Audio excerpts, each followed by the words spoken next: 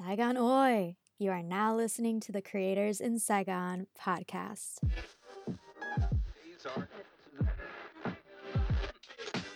I'm Dana Drehos, an American expat who's been living in Saigon, Vietnam since July 2018.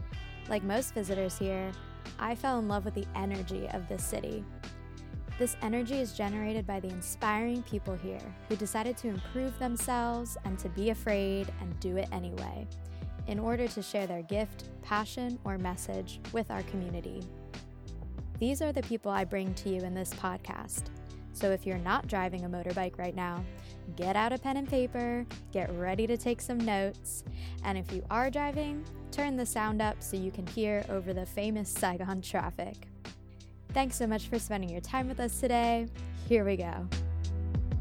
Have you ever been offered what would typically be considered by society as an amazing opportunity, an offer that you should be happy about, but instead everything inside you is screaming no? There's a movement happening where people are waking up to the fact that working your life away and leaving no time for any creative passions or hobbies is not how we're meant to live. More and more people are becoming their own boss, working online, creating their own financial freedom, and connecting back to their creative souls. Walk into any co-working space in Saigon and you'll find tons of people doing just that. But it's hard to break out of the pattern. It's hard to know what you truly want. If you're feeling stuck in life and not knowing how to find your passion, this first ever episode of Creators in Saigon will be the first step on your journey. Our first guest, Bethany Taylor, is from the UK and has been living in Saigon for 3 years with her Vietnamese boyfriend, B. She started out teaching at an international school, but now she runs her own business and works with a team of the most incredible, health-conscious entrepreneurs who are passionate about health, wellness, sustainability, and financial freedom. They work closely together to spread the message to others, mostly through online marketing, who are interested in joining and stepping away from the traditional 9-to-5. Bethany is an inspiration to many on her Instagram page at Karma and Kindness, where she shares openly about her spiritual journey that has led her to finding her passion, finding the love of her life, and finding her tribe. Bethany's journey is so relatable. She offers some great advice about changing your mindset and even lets us in on her morning routine and the books she's read that put her on her path. She also shares how she's created her financial freedom and debunks some myths about network marketing. If you like this episode, please share it with a friend who you think could also benefit from hearing it, and let us know your thoughts on the Instagram page at Creators in Saigon. Without further ado, here's the interview. So now I'm currently teaching. So I've been teaching since I got here. I stopped teaching at an English centre and went for an international school job because, to be honest, the nighttime shifts were they just didn't suit me. I wanted to cook. I wanted to spend some time doing that kind of thing. And my evenings, I like to have my evenings. Mm-hmm. So I'd work there at an international school teaching kindergarten, but on the side, I am a network marketer. So I do network marketing for a company called Energic. Mm-hmm. They sell a water machine called Kangen Water. It's an alkaline water machine. And basically it preaches around sustainability, health, lead an alkaline diet. Mm-hmm. So I align with all those things, and I was kind of looking for a product. I knew I wanted to go into network marketing because I wanted that freedom. Mm-hmm.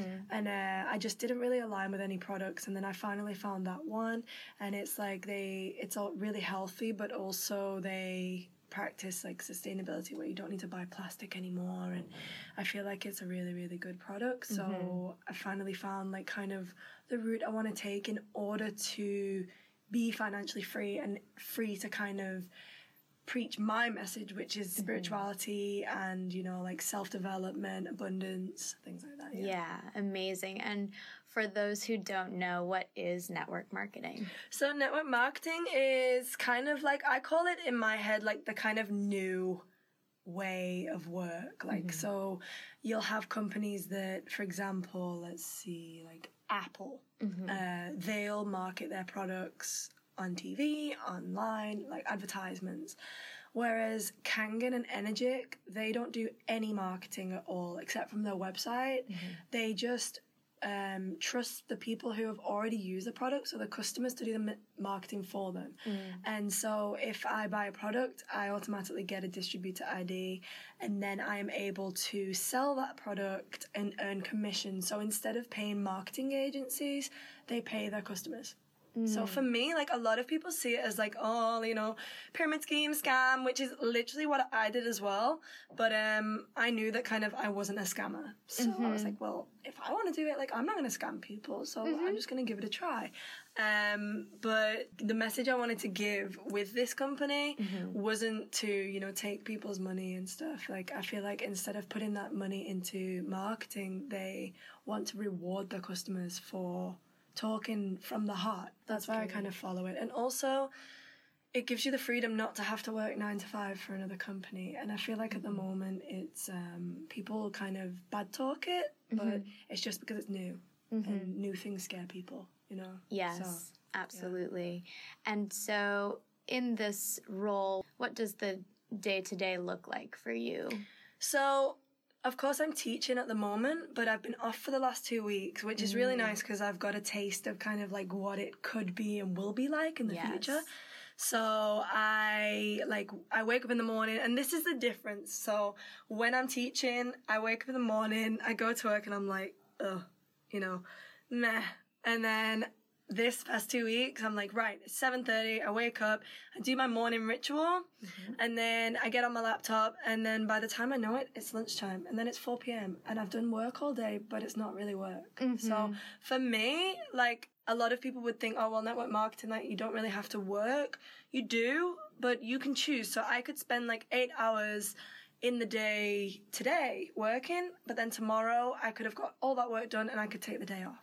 You know, it's like, instead of, okay, you've got to work 9 till 4, 9 till 5, and you've got this office. Yeah, these are your hours. This is the hour you get off for lunch. Instead of that, like, it is down to you. And that's why network marketing is good. Like, you get out what you put in. So if you want to do 2 hours a day, maybe you're not going to rank up in the business as fast. If you want to put 8 hours a day in, you're going to get the feedback. You're going to get the reward. Yeah.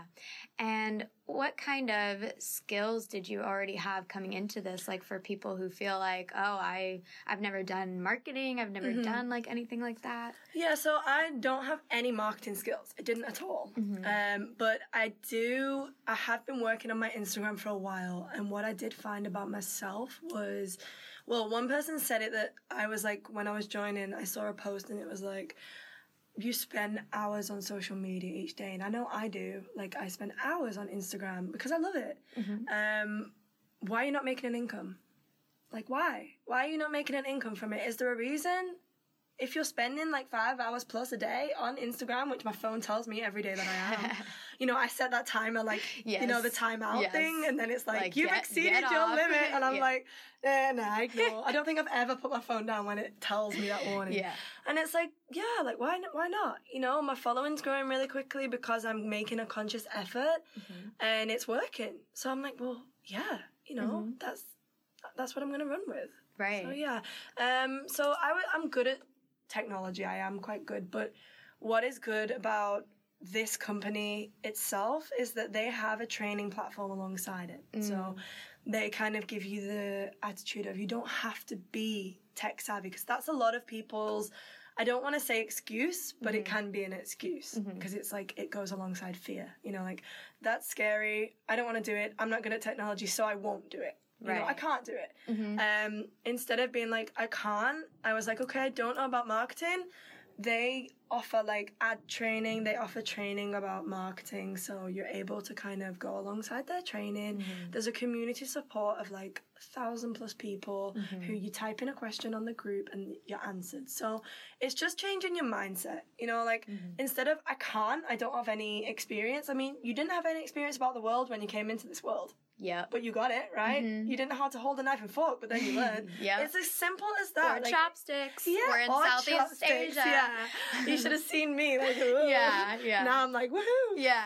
But yeah, like, anything in the world, you know, as long as you have the mindset that I will learn how to do this and I'll fail and then I'll continue, you'll get it. Yeah. Like, of course you'll get it. Absolutely. And I think our education system that we grew up with, it has trained us to just like regurgitate information and to not kind of seek out our own answers. Yeah. And so when people are faced with that, it's like, oh my God, I don't know how to do this. Well, there's Google. You can just hop on. And we were just saying, anytime we don't know how to do something, we just search on YouTube or ask in your Facebook and there's group. Millions of videos. The answers are out there. So jumping back then to the beginning of your story, B posted this beautiful, graphically designed, like gorgeous Instagram story kind of series about where she started, the journey in the middle, and all the way up until now. And I just loved it so much. It was such a joy to kind of click through. So in the beginning, you posted about how you are from a small town in the UK, like you mentioned. So what was it like growing up there? So like it's pretty much like everybody knows each other, you know, like your friends are your friends. And then like I remember I would go to the shop with my grandma and like she would bump into like 20 people and that was the people in that part of the town. And it was nice because it's a small community, but for me I always felt very trapped. Like, so when I was young I had a great upbringing. Like I had everything I wanted, you know. If I needed something I had it. My parents weren't well off, but they had enough, you know. I played in nature with my friends, you know, like we were lucky that we were brought up in a time where AOL was still like dial-up connection. Yes. Yeah. Like, and we had to wait like 20 minutes for the computer to like warm up. So I feel like we're very lucky in that aspect because you can appreciate the internet for what it is, but you can also appreciate the need to step away from it at times, which I'm definitely starting to appreciate both sides of that now. So my upbringing was great, and then I went to university in Manchester, which is a big city. But still, like, I never really... School, I did okay. Like, okay. But I never really understood. I never felt the drive to do well. Like, I was kind of like always... Why do I have to do an exam? You know, like, why do I have to... I just never felt, even with friends, like, I never really felt like I connected on levels with people. Like, everyone seemed to have it so easy, and I was, like, the one that was just confused at, like, everything. Right. What's going on? Like, what is this? And I didn't know that I was confused at the time because I was a kid. Right. Even when I'm 18 years old, like, I was depressed because I just didn't know what was going on. I felt like I just didn't fit in anywhere. So, like, I had a great upbringing, but there was a lot of kind of confusion with me, Yeah, and did you have any sort of idea in mind of what you would rather do, or it was just, like, no idea, I'm At so the time, confused? like, no. Like, I don't know. Like, I played it, like we were saying before, like I kind of followed other people's passions for a while. Yeah. So when I left university, it was like all the way through school, my dad was like, you know, you need to study some good topics. You know, like do history, do geography. And I was like, what? Like, I want to do graphics. I want to do like media. And I didn't really want to do those, but they were the only ones that kind of like creative things. Yeah. And then when I went to college, it was like, my dad was like, well, you have to do English combined to like kind of, and you have to do law, because I wanted to be a criminal psychologist because people interest me. So that was, again, like it's part of my personality, but it didn't really, I failed. So no. But through that, it was like, okay, do half academic and then do media and sociology. So it was like parts of me were kind of like trying to come through, but then the other parts of me, like I said, like I did law and I got an F continuously until I resat my first exam, and I got an A in that because I'd resat it that many times. I knew it off by heart. And then that got me to like, I think an F, and I would have got a U. I got like a U in all the other exams. But yeah, like I didn't do very well in that. So then my dad was finally like, okay, you can do whatever you want to do. So then I went to university and I did film and media, which, it's on the same kind of thing because I love social media and I love, photography. Like I did really well there. But again, like I left university and I was like, right, graduate jobs. And I mean, these jobs are expecting you to prepare a presentation and go into a room of 20 people with no experience in speaking in front of people, no experience in like planning and presenting. And yeah, it was a nightmare. I didn't get those jobs, obviously. So then I started to work in retail and decided I wanted to be a visual merchandiser. Now, again, like, I kind of have now, once I've done some soul searching, I've realized that a lot of those passions that I picked up and left, they do lead to the same kind of thing. So I wanted to be a film producer, which is like organizing. You know, you go there, you do this. Like, it's the organization of something. And then when I wanted to be a visual merchandiser, it's organizing of clothes. It's like making something look pretty. Right. And then when I got onto my Instagram, I'm obsessed with organizing my Instagram to look pretty. So, and it looks gorgeous. Thank you. So yeah, it all follows, like, my kind of skill. Once I trace back, it's been there the whole time. I just never knew, like, what direction to go with it. So that's why, like we said before, you know, you fail or it doesn't work out, but it's always, always a step closer to finding like what it really is. You know? Yeah, and finding that common thread, like you said. And yeah, again, like our education system it forces you into some kind of box. Like it forces you to find who you are based on what they've already outlined as like you acceptable. have to choose maths, English. Yeah. You have to do like 2 creative and then you have to do sport. Yeah. And it's like, you have to. Well, what if I wanted to go to school and just do media? Right. And there would be so many more people coming out of there with real like passion and drive than, well, I wanted to do media from the start and I've come out with a history qualification and it's just, it's crazy. I hope it's going to change in the future. I feel like it will. Yeah, it was the same way. I had no clue what to do and I just chose a communications major because it was just like the most basic, general, like easy kind of thing. And I mean, we're 18 years old. Yeah. How do they expect you don't us? know Okay, this is the degree I'm going to do for 3 years. Yeah. And then I'm going to get a job. Like, how do you know? And it wasn't until I came all the way out here to Asia and saw people doing all these different things that I had never even heard of. Like network marketing. Yeah, sure. I didn't know what that was. I didn't know. Well, I remember we had like an Avon lady. I don't know if you had the same in America. It's like a makeup lady. Yeah. And that was the first time I heard of like network marketing, but at that point it was door to door because there was no internet kind of marketing. And it's the same kind of thing as when people will come in like, oh, who does your electricity, you know? Right. But now it's like on the internet and there's so much more leverage. And that's why people think it's a scam because at the time you had to just go to whoever would answer the door. But now it's like you can tailor it to people that actually care. Right, so, right. And show who you are and your personality, which is what you're doing so that you attract the people that you want to be your customers. Yeah, and it's not like desperate marketing. Yeah. You're just like taking anyone and everyone. And yeah, like we were talking about the finding the common thread, and that was part of all the research I did for the Passion meetup about career path, and part of it was writing out every job you've ever had and sort of looking at this map, this like timeline of your career and finding like what are those common points, what did I like and what did I not like about each thing. And once you take a step back and look at the bigger picture, then it all kind of makes sense. Like, oh yes, I do like this kind of thing, and I know I don't like this kind of thing. Yeah. So then you went on a backpacking trip? Yeah. So I decided I wanted to travel. I did the TEFL to kind of like set myself up for if I wanted to stay.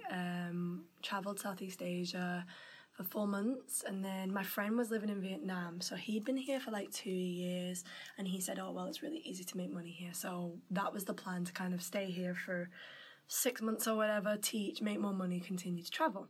So I was with my friend, we got here, I had like no money left. I remember being like, I've got like $100 in my account. What am I gonna need to find, you know, something?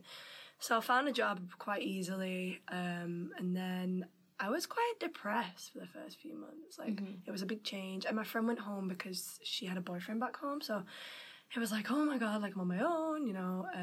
Yeah, I didn't like it. And then I stuck it out because I didn't like it, but then I didn't like the thought of going home. So I was like, if I go home, I'm like terrified. I don't know what to do. Like, I don't want to go back into the like rat race of, you know. So then, yeah, like traveling also gave me so much. Like you said, you find so many people that are so like-minded and so like on your level, and then you're like, wow, like there's so much more to just like where I grew up.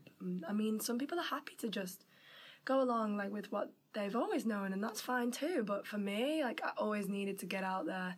And, like, my family had bets on, like, 3 months, you know. She's going to be back. And I'm like, 2 years. See ya. Never coming home. It's like, what, really? And I'm like, no, I'm never coming home. Yeah. Yeah, it's crazy.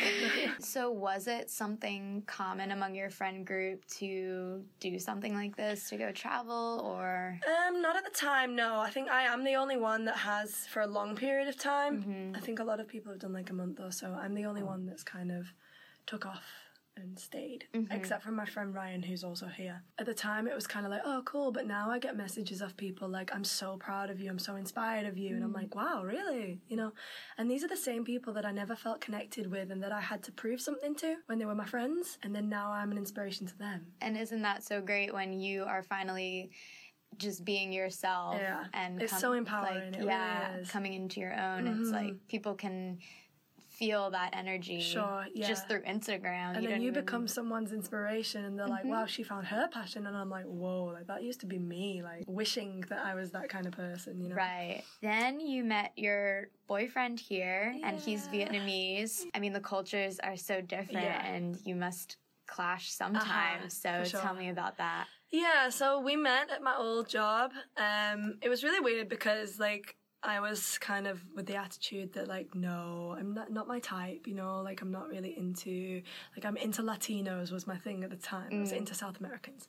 And it was really weird because also I think for a long time of my life, I've always wanted something in a partner, and I've been holding on to, like, what I wanted, and I wasn't letting, and this is another thing, like, recently, like, I've been setting intentions for myself, but I've been letting go of the idea of how it could come to me. So I wanted financial freedom, and I didn't know how, and I let go of the intention of how I was going to find it. And then I found network marketing, and that was never what I kind of envisioned I was going to do. Yes. And I kind of I wanted a partner that was committed to me, and I'm quite a relationship person. Like, I like to have that partnership. And I wanted that fair relationship, and I never got it. And I victimized myself, and I made myself feel like I wasn't worth enough. And then when I let go of that and let go of, like, who or the outcome, or because I had this whole, like, I'm going to go live in South America, and I'm going to find my Latino man. Like, and then I bumped into my Asian man, you know, like, and it was just letting go of that. And he's wonderful. Like, honestly, I remember saying to my friend, like, I've never met someone and been with someone that I respect on such a high level. Like, even if he wasn't my partner, I would be like, this guy is the nicest human being. You know, and I've never been able to say that about someone before. Like, I have the utmost respect. Like, I cannot say a bad word about this human. Yeah, like, it's beautiful, but, like, obviously we clash. Like, when we first started was the worst because we've kind of, like, balanced out now. I've learned from him, and he's learned a lot from me. Like, his English was great the whole time through, but now it's a lot better in terms of he uses my slang, and, you know, like, he picks up things now, which is quite funny. Does he get, like, jokes? Yeah, and the thing is, I think the way we work is that he's super sarcastic anyway, which is quite hard. Like, I find it quite hard with the Asian culture sometimes for that sarcasm, because English people especially, like, we're very sarcastic, and he's more sarcastic than me. He's got a great sense of humour, and he's very open to our culture. Like, there are times sometimes where, like, PDA, for example, I might be like, give me a kiss, and he's like, no. Like, and he'll, like, kiss his lips and then, like, touch mine, and I'm like, what the hell? Like, and it's just kind of, and I was very PDA before that because I always needed, I guess, reassurance. So I needed someone to show me love, because then I needed to feel loved. And now, like, kind of because I've shown that affection for myself, I don't need it as much either anymore. But in the beginning, it was like, oh my God, like, he's not putting his arm around me in public, you know? He doesn't love me. And because he doesn't do that because of his culture, I became, like, less attached to that. And it's helped me a lot because I don't need that now, you know? Like, I don't need it when we're out in public. I don't need that, like, in that reassurance that he's there with me, you know? Like, I'm fine on my own. Yes. Yeah? So it's nice because I don't need him. He's a great addition to my life. Yes. You know, like, it's not like, oh my God, without you I would be, where in the past with exes, I was like, I need you to be happy, you know? And that's the worst thing you can do for yourself in a relationship, to, like, need that person, because you don't need anyone. It's like you should be in a relationship because they bring something to your life, not because they are your life, you know? Right. So yeah, we were great. Yeah, it's really good. That's such an important point about not needing someone and being okay just by yourself. Yeah. Because, you know, you mentioned before how he's just you respect him on such a high level, and he's a great, amazing person, but also I don't think you would have been able to acknowledge that unless you respected yourself first. For sure. Yeah. Like if you were down on yourself, hated yourself, didn't respect yourself, you wouldn't even notice that kind of person, or you would be repelled by that kind of person. Yeah, sure. Like, because he would have been intimidating to me at the time. Right. Because oh my God, he's got his shit together and I haven't, you know? Exactly. So you were like ready to accept that kind of presence in your life because you did your work. Yeah, and again, like, and people think like, oh, I've been in this bad relationship and I'm never gonna love again. It's like, it's those bad relationships I had that brought me to appreciate the good relationship. Like, and there's still times where I'm like, oh my God, this is too good. So like, oh no, like I need a little bit more. And then it's like, no, just, you know, let it be because this is good. And then it's like your ego wants to ruin it because it's like, oh, well, you've always had this bad stuff. Like now, like you need to do something to like mix this up a bit. And it's like, no, like leave it, you know? Yeah, it's really good. It's nice to finally kind of find that connection. Like it's like a best friend, you know? You respect each other. Like you wouldn't hurt your best friend on purpose, so why do it in a relationship? Yeah, it shouldn't be really hard, and there shouldn't be any games. You shouldn't be questioning, does he like me? Does he not like me? Oh, why did he say this, or what should I say? It just should like flow and be calm and natural. Are there any specific examples of, okay, so you talked about the PDA, any other kind of cultural difference examples? So I always tell this story because it really tickles me. So we had I think I've told you before in the email I sent you, but we had this moment, it was about a year ago now, and there's two main things that he actually brought up last night again. One of them is thank you. So in our culture, we're polite as hell. Like, thank you for moving that chair for me. Especially English culture specifically. Yeah, like, thank you for the door. Like, thank you for washing up. You know, everything is thank you, which is great because I'm a big believer in gratitude. So I like to show that anyway. But he said to me last night, like, he said, thank you for washing up and thank you for cooking dinner. And I was like, you're welcome, you know, like, and that for me, like, it gives a little, like, love feeling. And then he turned around and was like, why? Like, why? Why do I have to say that? And I was like, what do you mean? Like, you've just ruined it, you know? Like, you can't, like, question why you just said thank you. And he's like, yeah, but in Vietnamese, if you said thank you for washing up, I'd be like, what? Like, go away. Like, what the hell are you saying thank you for? I do notice. You know? Like, I never see them kind of exchange the thank you. And the thing is, for them, it's like they say thank you if it's necessary. So say somebody gets your bike out for you. You know, like, they've gone out of their way to do something for you. That's when thank you is used. But, like, anything else, you know, where it's just kind of a necessity because they are nice anyway. Vietnamese culture is very caring. Yeah. So they will help you and they don't expect anything back. It's kind of like that Buddhist approach, isn't it? So he's like, well, I'm going to wash up and I don't really expect you to say thank you because it's just a given. So I said, like, I understand your point. Yeah. And, like, there's my point too where it's just our culture. So... yeah. For you to say thank you, it doesn't really take anything away from you, but it means a lot to me. And then the second one, which is hilarious, was we say in English culture especially, like, how was your day? You know, like, that's a way to kind of just check up on each other, like, how are you, how was your day?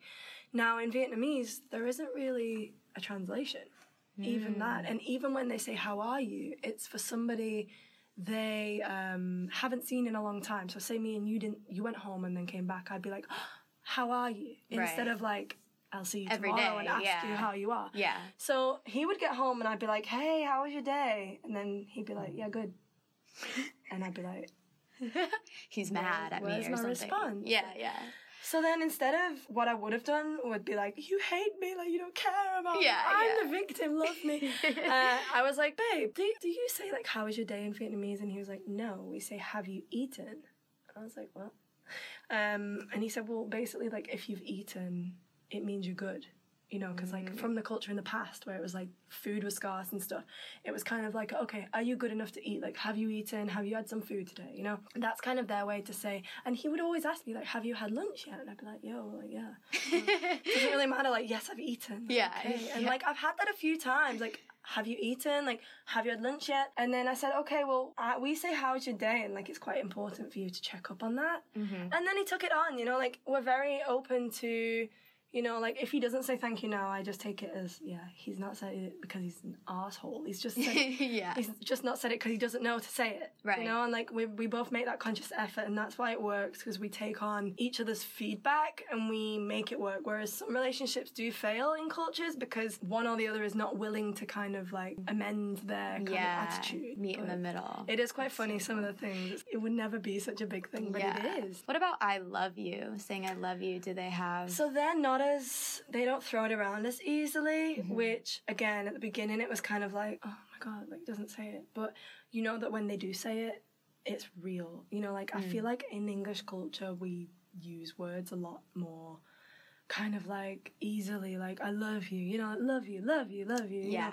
And then it becomes less special, whereas when he says it, I know that it's like, or when he does show affection, it's like real, you know, like he's really like felt it. So he does, like if I say love you, he'll say it back, and we don't really say it in Vietnamese much, it's mostly English. Because even the translation, I was like, how do I say like I love you so much? And he's like, yeah, you just say you love me. Like, whereas I'm like, like expressing yourself in Vietnamese is a lot more simple than where we're like, I would go to the ends of the earth for you. You know, like, we've got so many words, but yeah, like, so we do say it, and he's adapted that, I think. Yeah, it's quite normal. And I think it's each to their own as well. I think like some English or like Western cultures, they're quite reserved with how outgoing they are, whereas I'm quite like, I show my love and like I throw it out there to everyone and everything, like but I think it's just the personality on that aspect. It's true. Even the whole physical affection thing, like I don't know if you've read about like the 5 love languages,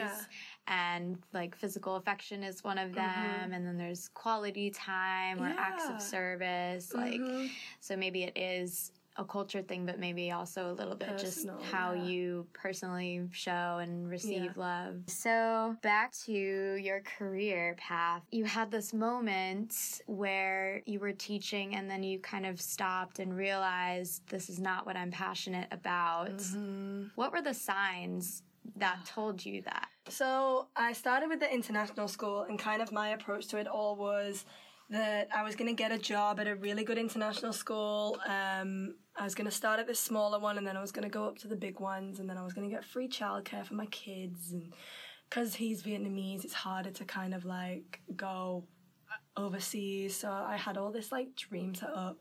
So, okay, I'll do a PGCE. I got accepted. This was like 3 months ago. I got accepted, and as soon as I got accepted, I felt like I was going to be sick. Like, instead of being like, yes, you know, which you should be, I was like, oh. And then I remember, because I teach kindergarten, we woke up after nap time, and I was helping them tidy up, and I was like, I do this every fucking day. Like, every day I wake up, like, it's like my life just gets played, repeat, with the odd different thing in the week, you know. And I was like, if I do my PGCE, of course I'm going to get more money, I'm going to get a better job. What is a PGC? Like a master's in teaching. Okay. So like I've done my degree, you're able to kind of just, you become a qualified teacher. Gotcha. So the TEFL, obviously, it's just English, but I can be like an overseas teacher.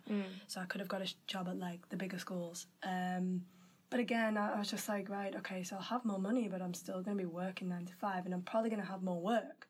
And then if I have kids and then I'm teaching kids, I'm going to want to strangle my kids, you know? Like, and I remember the exact moment of feeling, I just stood and I was just like blank. And I remember my TA being like, you okay? And I was just like, holy shit, like, I can't do this. Like, oh my God, no, this isn't it. So then I remember I messaged my dad and I was like, Dad, I don't think I want to do the PGCE. My dad's always been my biggest fan, plus my biggest roadblock, let's say, like, because he's quite academic. He's followed the, 9 to 5 route. He's done really well. But I was like, I don't want to do it, Dad. He was like, okay. And then that's when he turned around and said to me, like, okay. He was like, listen, I'm sat with you now on the phone and I've got a meeting in 15 minutes and I'm dreading it. Like, if you don't want to do this, don't do it. Like, you're 25 years old, don't do it. You've got so much time to, like, find something else. So then, yeah, I just was like, right, nope, that's not the one. It's really not. So then I kind of, like, at this point, I've been going through my, like, spiritual self-development as well. So I feel like that helped. Like, I feel like because I've been kind of focusing on me and, like, the messages and being aware of, like, my feelings, when that kind of feeling came up, I spent some time on it instead of just being like, oh, well, everyone feels like this, you know, it's scary. It wasn't that kind of fear of, like, failure. It was that fear of, oh, my God, no, this can't be my life. Like, it wasn't about, like, okay, I'll try harder. It was just, like, pure no. Everything inside me was screaming no. So I looked online and it was like, you can defer it or you can cancel. So I deferred it for a year because I thought, well, it's still there. Like, I can always do it as a safety net, but I've deferred it, which was such an experience to, like, yes, like, no, I'm not doing it. Yes. Yeah, so I realised that, and then it was then that I kind of, I don't know, like, I didn't really do anything in order to find my passion. I just kind of looked a little bit, and I was just on Instagram, and then one day I came across a profile, which is the head girl that does this network marketing with the Kangen. And I was like, you have the life that, like, I need. Like, this is what I vision, you know, like, when you think about. And then I found loads of other pages, and then I just was like, right. And I'd been speaking to a few people about network marketing for years. Like, one girl 4 years ago was asking me about it.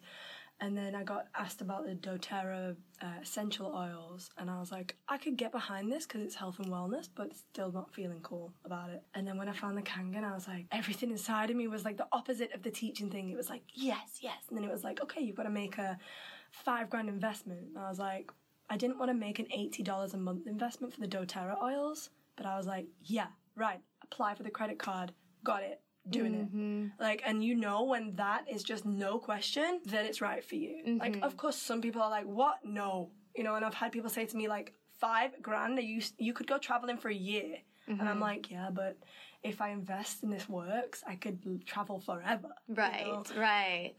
So yeah, I just thought, you know what, this is the time that I feel good about something and I'm just going to jump in. I mean, $5,000, yeah, it's a lot of money, but I can make that back, you know? If it fails, it fails. And I've learned, but I needed to do it because if I'd have been sat there after doing my PGC and thinking, what if, I would have just gone into a hole. All of that is so important. Like, listening to your body, like literally the physical reactions. And because I had the same thing, like I was offered to be at VP level in 3 years. And I just got that kind of offer and I was like, ooh, this and that should be so like uplifting. Like, oh my God, you can make so much money and you can move up the ranks so quickly.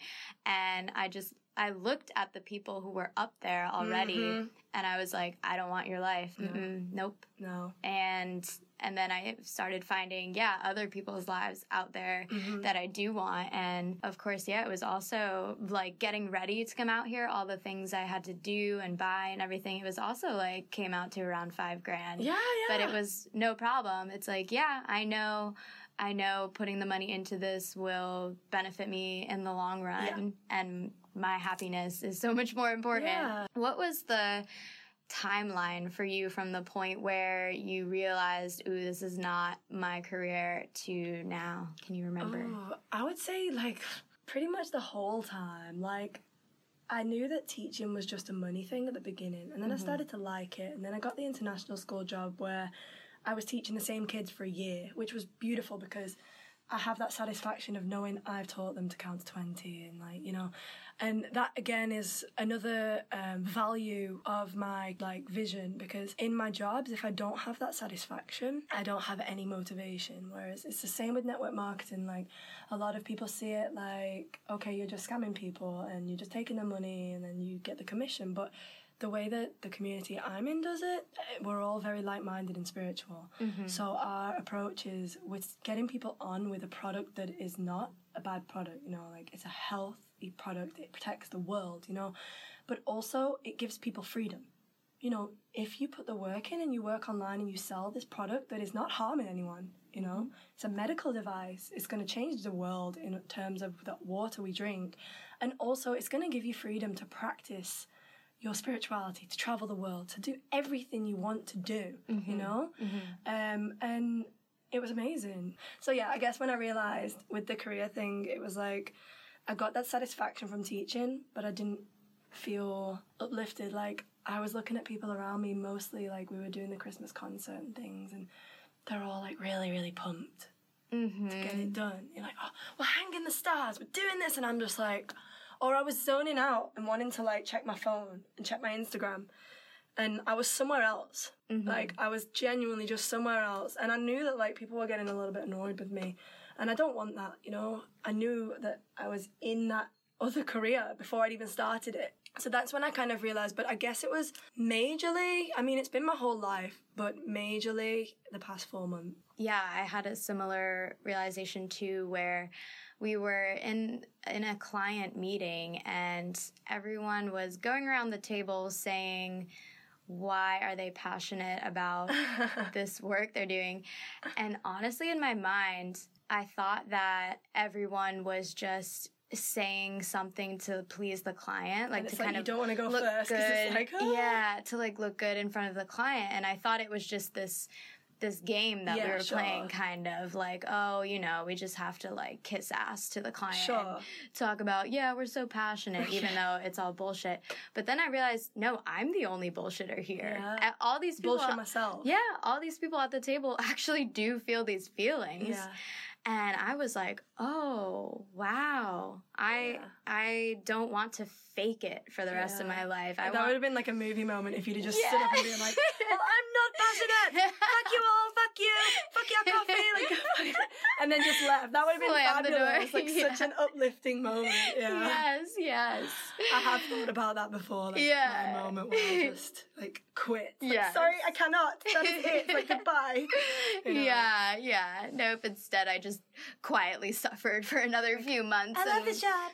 Yeah, it's great. Like, smack a fake smile on my face. It's interesting to realize that just because you're not happy, it doesn't mean that that job's not great for someone else. Like, I know there are people at my old company who truly love what they do, and that is their passion, and I'm so happy for them. But at the time, for me, I was like, are you really into this? Like, I thought they were just faking it like I was.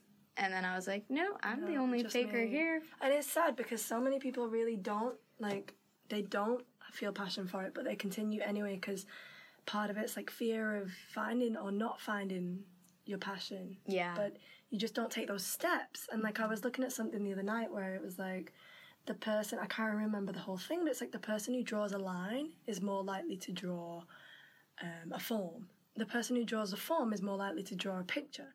The person who draws the picture is more likely to finish. And then there's like a picture of somebody that's just stood in front of a blank space. And it's like, you know, like you make little steps towards what you really want to do. And even just starting is like so important. Even if you start and then you give up for 6 months, like you've planted that seed and like you just got to nourish it instead of just being like, okay, well, this pays. I'm just going to stay in this, and then your whole life is gone, and you're miserable. Yeah, it's really scary when you look so far into the future, like your goal. It's like, yeah, this is the life I want, this is the life I want to create, and you're like, wow, I have so far to go from here and to there. Scares so many people. It scares me all the time. Oh, yeah, same. Still, I'm like, you know. Yeah. But once you start just taking those little teeny tiny steps, And what's more scary is the thought of like staying in something that's not fulfilling you. Yes. Like that terrifies me.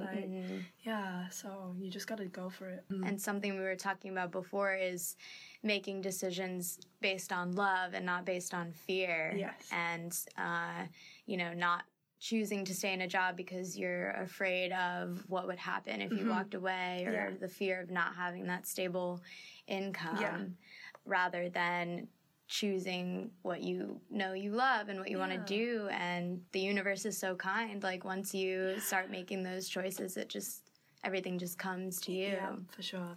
So we've talked a lot about how your own work, your spiritual journey has helped you along this whole career path journey. Like I don't think if you hadn't done that work, this wouldn't be happening. You wouldn't have been able to hear your body and what it's saying. You wouldn't know how to trust your gut instinct. It's all mindset. You wouldn't you wouldn't have attracted your amazing boyfriend, all these things. Yeah. So I feel often we can talk pretty high level on Instagram about like, yeah, push yourself out of your comfort zone and like, you know, ignore your fears. All these like, yeah, it's like all of these cliche things. And they're cliches because they're true, Yeah. but for someone who hasn't been on that journey yet, to them, it just looks like, oh, that is just so cliche. Like, what is she even saying? So what kinds of things have you done along your spiritual journey? So it all started 2 years ago, yeah. So when I came to Vietnam that July, I did a Vipassana. So that's like a 10-day meditation retreat. And like with me, I have to have results. I'm quite impatient. So I wanted to practice meditation, so I threw myself into a 10-day intense Vipassana where you can't talk, you can't have your phone, like you cannot do anything other than meditate for like 11 hours a day. And that was hard work. Like it was really hard, but I knew that I needed to work on myself. And I've always been drawn to meditation. I didn't know how, why. Like, even if you ask me right now, like, what made you start meditating? What made you become spiritual? I don't know. I guess the universe just told me. And that might sound like quite woo-woo, but I am quite woo-woo. Like, but it just did. And one day I remember coming across a blog about a Vipassana. And again, I don't know how I found the blog. And it's about some guy that did it. And I was like, yo, I got to do this. So that was mainly one of the points I went traveling. So I booked flights to Jakarta in Indonesia. Went there for 10 days. It was fucking hard, but amazing. And I really uprooted some things. And the thing is, when it finished, I think I had expectations of it. And I didn't really feel any different when it finished.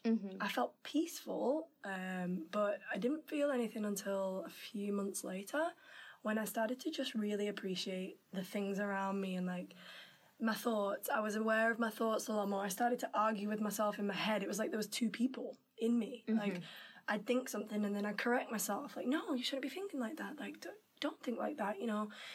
So it started then. I didn't meditate after that at all. I put myself down about that, but I guess now I just wasn't ready. I did the whole, like, oh, I should meditate, but there was something going on. And then it's in the past 6 months where I just kind of, like, decided. I got some books, like, I started to read the books that I'd picked up and put down. And what is crazy is when you're on this kind of journey is, my mum bought me a book 2 years ago, Raise Your Vibration, it's called. I would pick it up. I picked it up maybe 5 times and been like, yeah, no. And then I picked it up last week and I was like, yes. You know, like, I'm ready to read it now. Yes. And that's another thing, like, don't close the door on things, you know.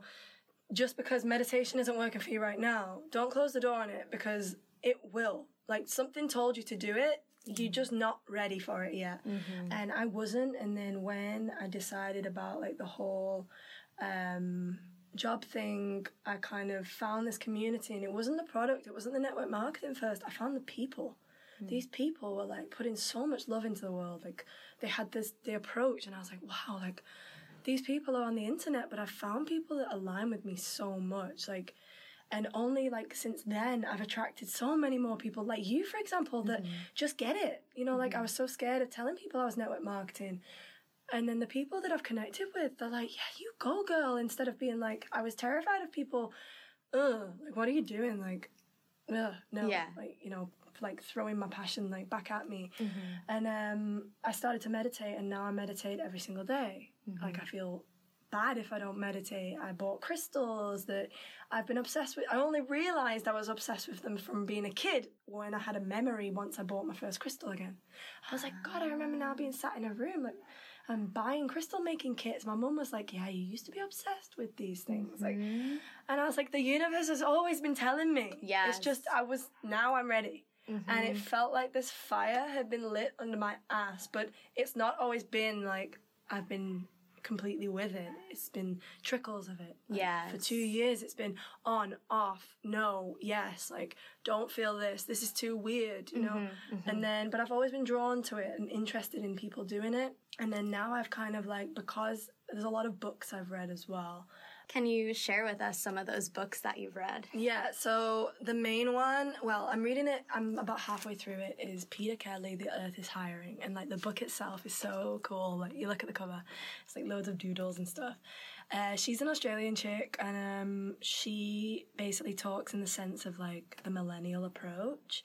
So she's like, we're done with kind of the 9 to 5. We're starting to kind of break away from, like, we don't have to do this kind of approach. We don't have to work our lives away, or, like, we want to find more. We care about the earth and, like, how businesses are going to turn into, like, more sustainable, conscious things. And she talks about how kids are, like, so important because they've got that, like, there's no filter on them. And her approach to everything is positive and grateful. And she, like, talks about the universe as being, like, kind of, like, your higher kind of, like, best friend, and how, like, if you align with it, like, it's gonna bring you so much, and just not to kind of hold on to outcomes, just to, you know, let it be. And if you want something, envision it, you know, like. And she says, like, it's not even that hard, like. And a lot of people will probably listen to me and be like, yo, you can't just, like, decide you want, like, a millionaire mansion and then you're gonna get it. But honestly, like, if you put that intention out there and you don't hold on to, like, okay, I want a Ferrari, but you don't hold on to it being a Ferrari, or, like, I'm gonna win the lottery and get a Ferrari. If you don't hold on to, like, an outcome, like, for me, I've been kind of like, right, I'm gonna become financially abundant. Like, I'm going to do this. And I've not held on to the outcome of, like, who I'm gonna make sales with or what. And I've found ways. Like, ways present themselves. And, like, that's what she kind of preaches, that you just gotta, like, trust in the process, keep yourself, like, mindfully healthy. And it's so enlightening. And the thing is, like, she relates a lot to you. So she talks about, like, 90s kids and, like, our Tamagotchis and things, and, like, how we, like how we said before, like, we appreciate the internet for what it is, but we appreciate the earth as well. And, like, this conscious kind of shift. And she says, like, even the next generation will look at us and be like, yo, what were they doing? You know, everything's always shifting, and it's amazing. And then the second one is, but there's 2 books, You Are a Badass, and then You Are a Badass at Making Money by Jen Sincero. And I would definitely recommend the audiobooks, because they both narrate them themselves, so you can feel them, you know, like, when, I don't know, like, I love reading books, but I prefer to read stories. If it's an audiobook, it's about somebody, I prefer to hear them. Jen Sincero just talks about how, like, you've got to believe in yourself. It's the same kind of thing, but the money one is amazing, because I've had a mindset towards money that kind of, like, money's not there for me, it's against me. So it's like, God, I'm always so broke, you know. I'm always, like, thinking about, like, dreading looking at my bank balance and things like that. And then once you kind of shift that mindset of, like, money is there for me, you know, what does it allow me to do instead of, like, what's it taken away from me? You will feel that, like, money comes to you so much, like, easier, and, like, you don't hold on to the outcome again of, like, how it's coming. It just will, you know? And she kind of talks, like, you when I first started listening to it, I was like, what? Like, money is not my best friend. And then, you know, she's like, write a letter to money, you know? But we've always been brought up, like, oh, live paycheck to paycheck, you know? Oh, I'm broke, like, oh, I can't afford this, I'm doing that. Well, of course, if you're living in that mindset of lack, you're attracting more lack. But if you live in the mindset that, okay, like, I've not got a lot right now, but it's coming, it will. Like, it totally will. So, yeah, it's really good. Almost cool these days to, like all the memes out there that kind of make jokes about being broke, and especially for millennials, and it's kind of cool to talk about how you have no money in your bank account. Yeah, I know, and it's like traveling and broke, but I'm traveling, and it's like, no. And then she also says, this stuck with me a lot, like, if people like hippies and people who really wanted to do different in the world had this mindset about money, that money is good, because everybody's like, money is the root of all evil. Well, it's not, because if, for example, I had a shit ton of money, I would put it to good use. I would give it to people who need it, you know? Whereas, like, those people that have money sometimes aren't the best people that should have it. And if people with the mindset, like, that money can do good things and it can actually change the world instead of it's the root of all evil, if we switch that, we can do so much more, you know, and she kind of like tries to put that into the world. Like, we don't have to feel that way about money anymore. If money was such a negative thing, the universe wouldn't have let us create it. So yeah, it really shifts your mindset. And a lot of people that I take on with network marketing, sometimes they're just not ready. I mean, I wasn't a year ago. I would have been like, yo, I can't afford this. But I say to a lot of them, like, okay, maybe you're not ready right now. Read these books. And I promise you, give it 6 months, and once you've switched your mindset, you'll be ready, you know? And if you really want this, then you'll know. Yeah, so it's a lot about mindset and, like, the really good tools. And taking your time to be ready, like we've been talking about this whole time. And I think it's important to talk about the flip side of it. So what kind of struggles have you had in terms of feeling comfortable asking for money for people? Because we were talking before. My thing is, like, approaching people. So obviously it's sales. So it's hard for me to kind of... And also, even with my profile, I've been doing a lot more of me on there. So kind of raw stuff, you know, like how I've been feeling, and I've put that out there. And yeah, it's hard. It's really scary, because even when I started to like promote this business, I was terrified, and in my head, my ego, and I know it's my ego, it's not me, is saying to me, oh, you're going to get so many messages from people being like, you're a scammer, this is a pyramid, this is...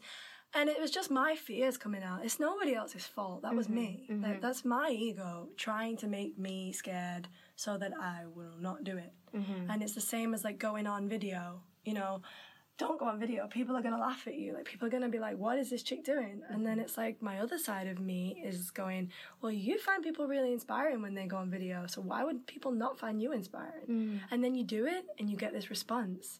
And it's a beautiful response 90% of the time. And you're only going to get people who are negative, are people that just haven't accomplished that mindset yet.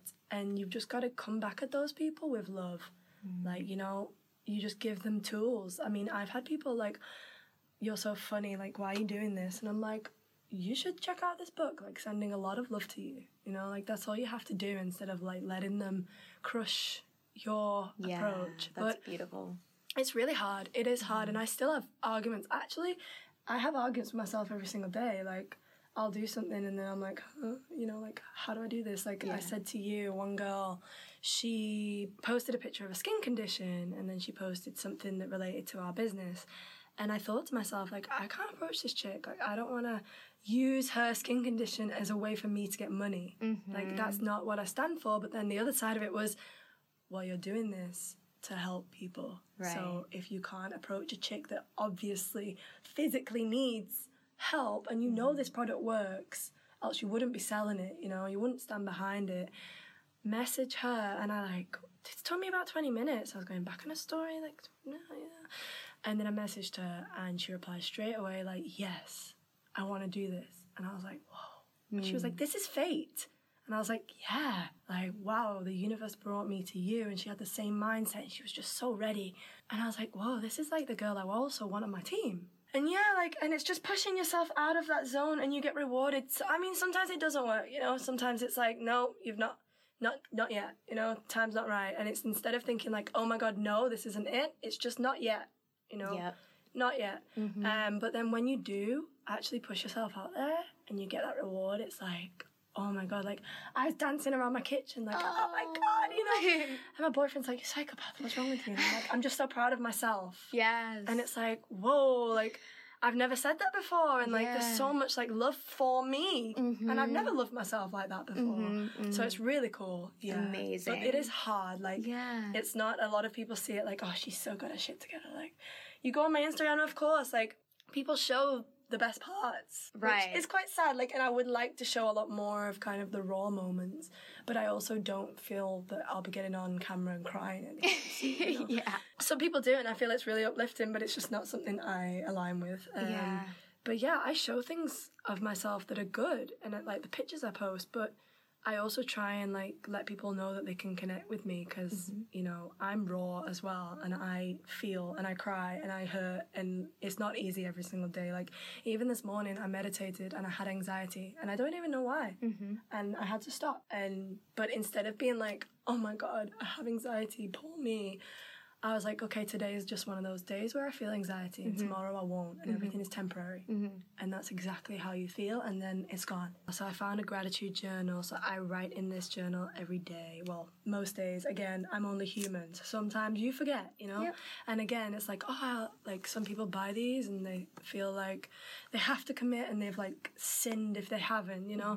But it's just one of those things, like you've made that commitment and that's a step too. And I write in that, like, just anything I'm grateful for. So it could be anything like, I've connected with Dana today. I've eaten vegetarian again today. And I've had a healthy breakfast. I had time to anything, like anything at all. The grass is green, the sky is blue. But it just brings you into that kind of mentality of positivity, you know. You develop way more positive thinking if you're grateful. Instead of, you know, I crashed my bike into this lady, or she came into me, and instead of being like, fuck you, I was like, I wish you well. And the feeling you get from that, instead of being like so negative and letting it ruin your day, is so much more powerful. And it's a good tool to kind of like keep that commitment towards it. So it's like day 1 was listen, day 2, Get in nature. Yeah. 3, today's body. So it's early days, but yeah, it's really nice, because also I will do it and then I'll show what I'm doing. So instead of being like, yeah, do this, and then there's like no proof I've done it myself. So yeah, like it's really nice, and for me as well, like it's good for me to do. But I have had some messages like, this is really cool, you know, and I think a lot of people watch from the shadows because they're a little bit too, they don't want to kind of come forward with it yet. And they're not ready. Yeah, like we've sure. been talking about. But again, it's just one of those things, like I've planted a seed probably in a lot of people's minds. Yeah. That they might not even follow it, but then they might come back to it because it's on my highlights, and then they might find it and, you know, it might set them on their journey. So, yeah, it's really cool. And it's a commitment for me because every morning I kind of like sit down and I do it, and then I do it for myself. Yeah, it's really good. Amazing. And you mentioned before you have a morning routine. Yeah. What is your morning routine? So I wake up and I try, again, I'm only human, so I try not to go on my phone for the first like hour or until my morning ritual's over. I do try, but I do fail as well. You know, like sometimes I'm so excited that I've connected with somebody that I just want to go on that, and that's fine because something's telling me to, you know? So usually I wake up, I get up, I go and I make a turmeric tea because that needs to cool down. So I have that, and then I take my supplements. I will meditate then while that's cooling down. Usually I don't meditate for very long, usually 10 minutes. It depends on the day, what I meditate about. Sometimes I meditate with my crystals. Sometimes I put like an affirmation meditation on. It just depends. Like today, I started the affirmation one, and then my anxiety was just so bad that I just stopped and just meditated. And I just kind of meditated on my anxiety. Like, okay, why are we feeling this? Like, is there anything like I need to know about why? And then I stopped. And today, like, I made to 8 minutes maybe. But usually I meditate, and then I will do some affirmations. Like, I've wrote my affirmations on my mirror. Yeah. So those are my key ones. What are your affirmations? So on my mirror, I think at the moment I've got, I'm abundant in all aspects of my life. Money flows to me easily. And then how can this get any better? So this is come from the Peter Kelly book. Okay. She said, like, you can ask the earth, like, how can this get any better?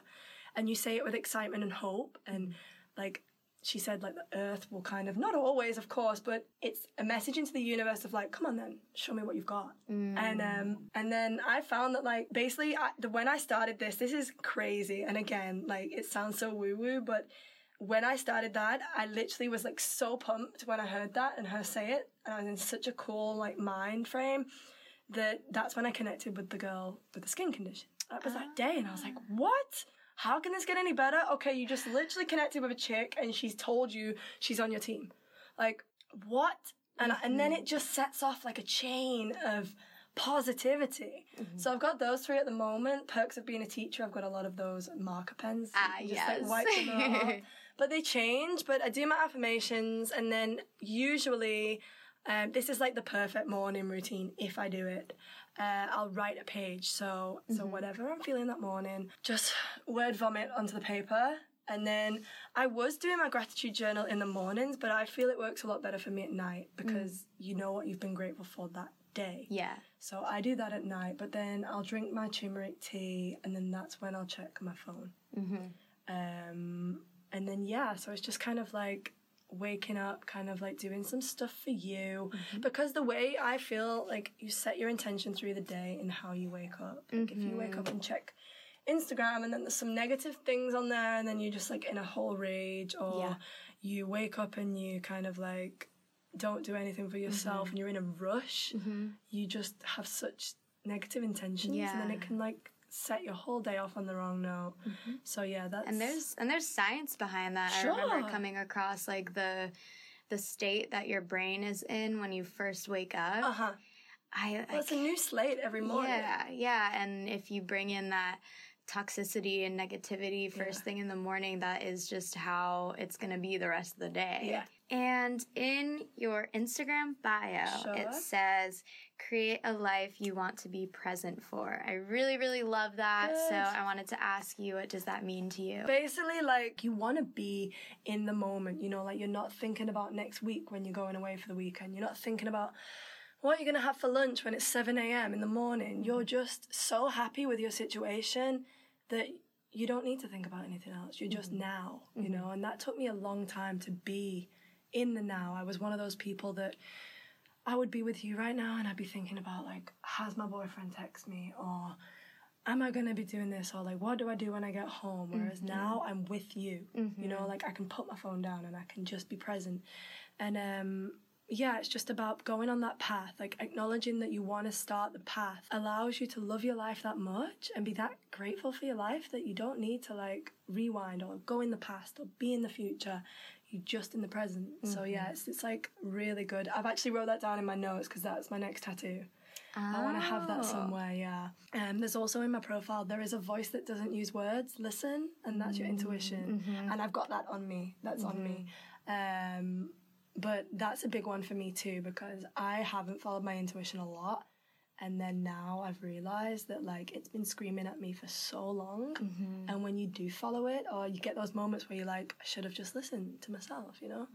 Could have avoided all of this. But, so those two things are, like, really, really high values in my life. Yeah, that's beautiful. Well, this has been such a great conversation. I think people can take away so much from this, like that living more presently and learning how to get more in tune with your body and your gut instinct and your emotions so that you can hear the universe when it's speaking to you, because it is. But like whether you're spiritual or not as well, like always, you don't have to be into the law of attraction. You don't have to be into spirituality or any faith. Like, you just got to have faith in yourself and your process. That is it. It's just belief in your process. You don't have to be on a certain, like, okay, well, I'm not into crystals, so I don't meditate. You don't have to. You just need to be aware. And like trust your process. That's it. Yeah. And knowing exactly that it is a process.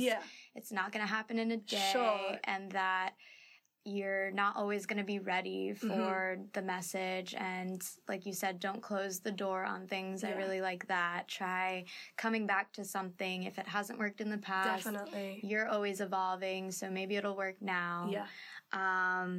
What were some other, like, you've given us so many tools to think about using, like the meditation, journaling, practicing gratitude is amazing. I want to jump into some rapid fire questions that I've been asking each person I've interviewed. So there's just two. The first one is, what do you think are the top 3 emotions that you experience in a week? Definitely gratitude. I wouldn't say negativity. I would say more of like a anxiety. So I get kind of anxious about, like, well, I feel like it's kind of my ego is trying to like put me down sometimes. So I kind of have that argument. So it's like the anxiousness comes up and it's kind of like an old anxiousness. I know that it's not me now, but it's kind of like old trauma where it's like, here you go. Like, don't forget about me. Right. You know? And then, so I do still get that. I get that, like, quite frequently, but now I know to kind of tell it to do one, you know? So positivity, anxiety, And then just belief. Like, yeah, I just believe that I'm going to get there. Yeah, like I have a lot of faith in myself now, whereas I did not at all before. I just thought, I'm never going to be as good as anyone else. And now, like, I'm starting to really have belief in myself that, like, I'm going to do it because I'm not going to give up. Like, I'm going to commit to the process of finding where I want to be. And I don't think I'll ever find that end goal of, like, where I want to be.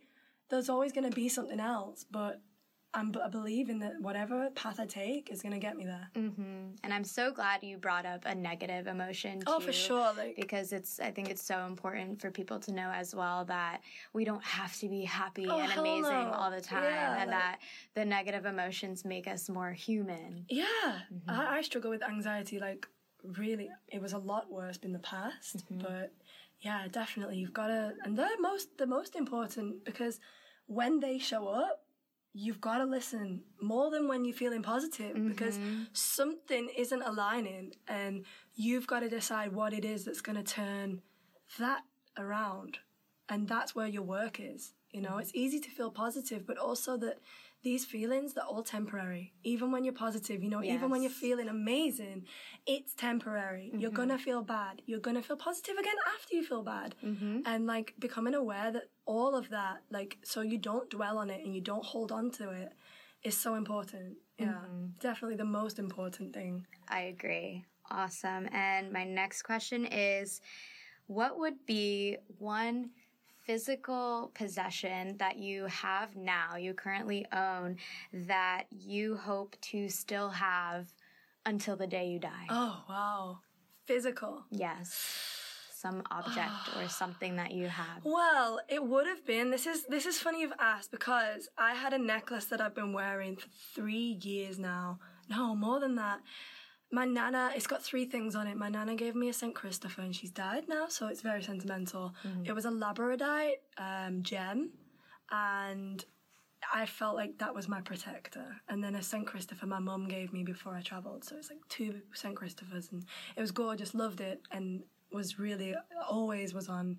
And I went for a massage and I took it off and left it in the locker. And it was stupid. My intuition was telling me, don't put that in the bottom of the locker, you idiot, put it in your bag. And I ignored it because she called me, went, left it there, of course it's gone.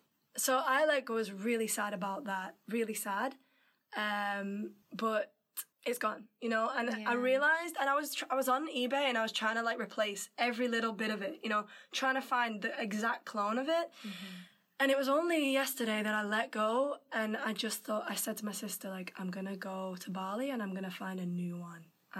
It was time for me to let go of that and I'm going to find a new one. So I would have said something like my crystal, I would have said my necklace, but we're physical beings. So I'd say myself. Oh. Yeah, I'd say myself because anything you hold on to, you create an attachment to it, and I don't really want to create attachments to anything other than, well, I'm attached to myself, of course. Yeah, I think so. That's cool. No, that's such a different perspective. I never would have expected. I would have never thought of that. That just came to me. Literally, that just came to me because I was so sad about, I was driving to the place and I was like, no, you have to find it. And then I thought, well, I'm all about non-material things and I'm literally breaking my heart over this material thing. And the love is with me, the memory of it's with me. Maybe it was just time. Yeah. There's a story about a woman that held on to this, thought of this ring going missing for so long that it killed her. And it's like the Titanic. Yeah. And no, I let go of it. And when I let go of it, I felt so proud of myself, and I thought, I'm just going to find a new one. It's fine, So, yeah. Awesome. Myself. Yeah. Perfect. Okay, so this has been amazing. Thank you so much for joining me. Thank you so much for listening to the Creators in Saigon podcast. The music for the podcast was created by Louis Wright, and the cover art was created by Priyanka Mehta, both creators in Saigon. Everything else is done by yours truly. I hope this discussion has inspired you to create and to learn more about who you are. If you or someone you know would be a good guest for the podcast, send me a direct message over on Instagram at creatorsinsaigon or email me at creatorsinsaigon@gmail.com. If you are a business owner with a product, service, workshop, event, anything you think this community would benefit from knowing about, I'd love to collaborate with you. So send me an email and let's see what we can make happen. I want to make this show better and better for you guys. So please, if you have any feedback or ideas for me, I'd love to hear them. I have some exciting ideas of my own and some incredible guests lined up for the future, so keep coming back for more. I also want as many people in Saigon to hear these messages as possible, so I need your help to rate and review on Apple Podcasts, share in your social media, and share it with your friends. Have a great week, and I'll talk to you soon.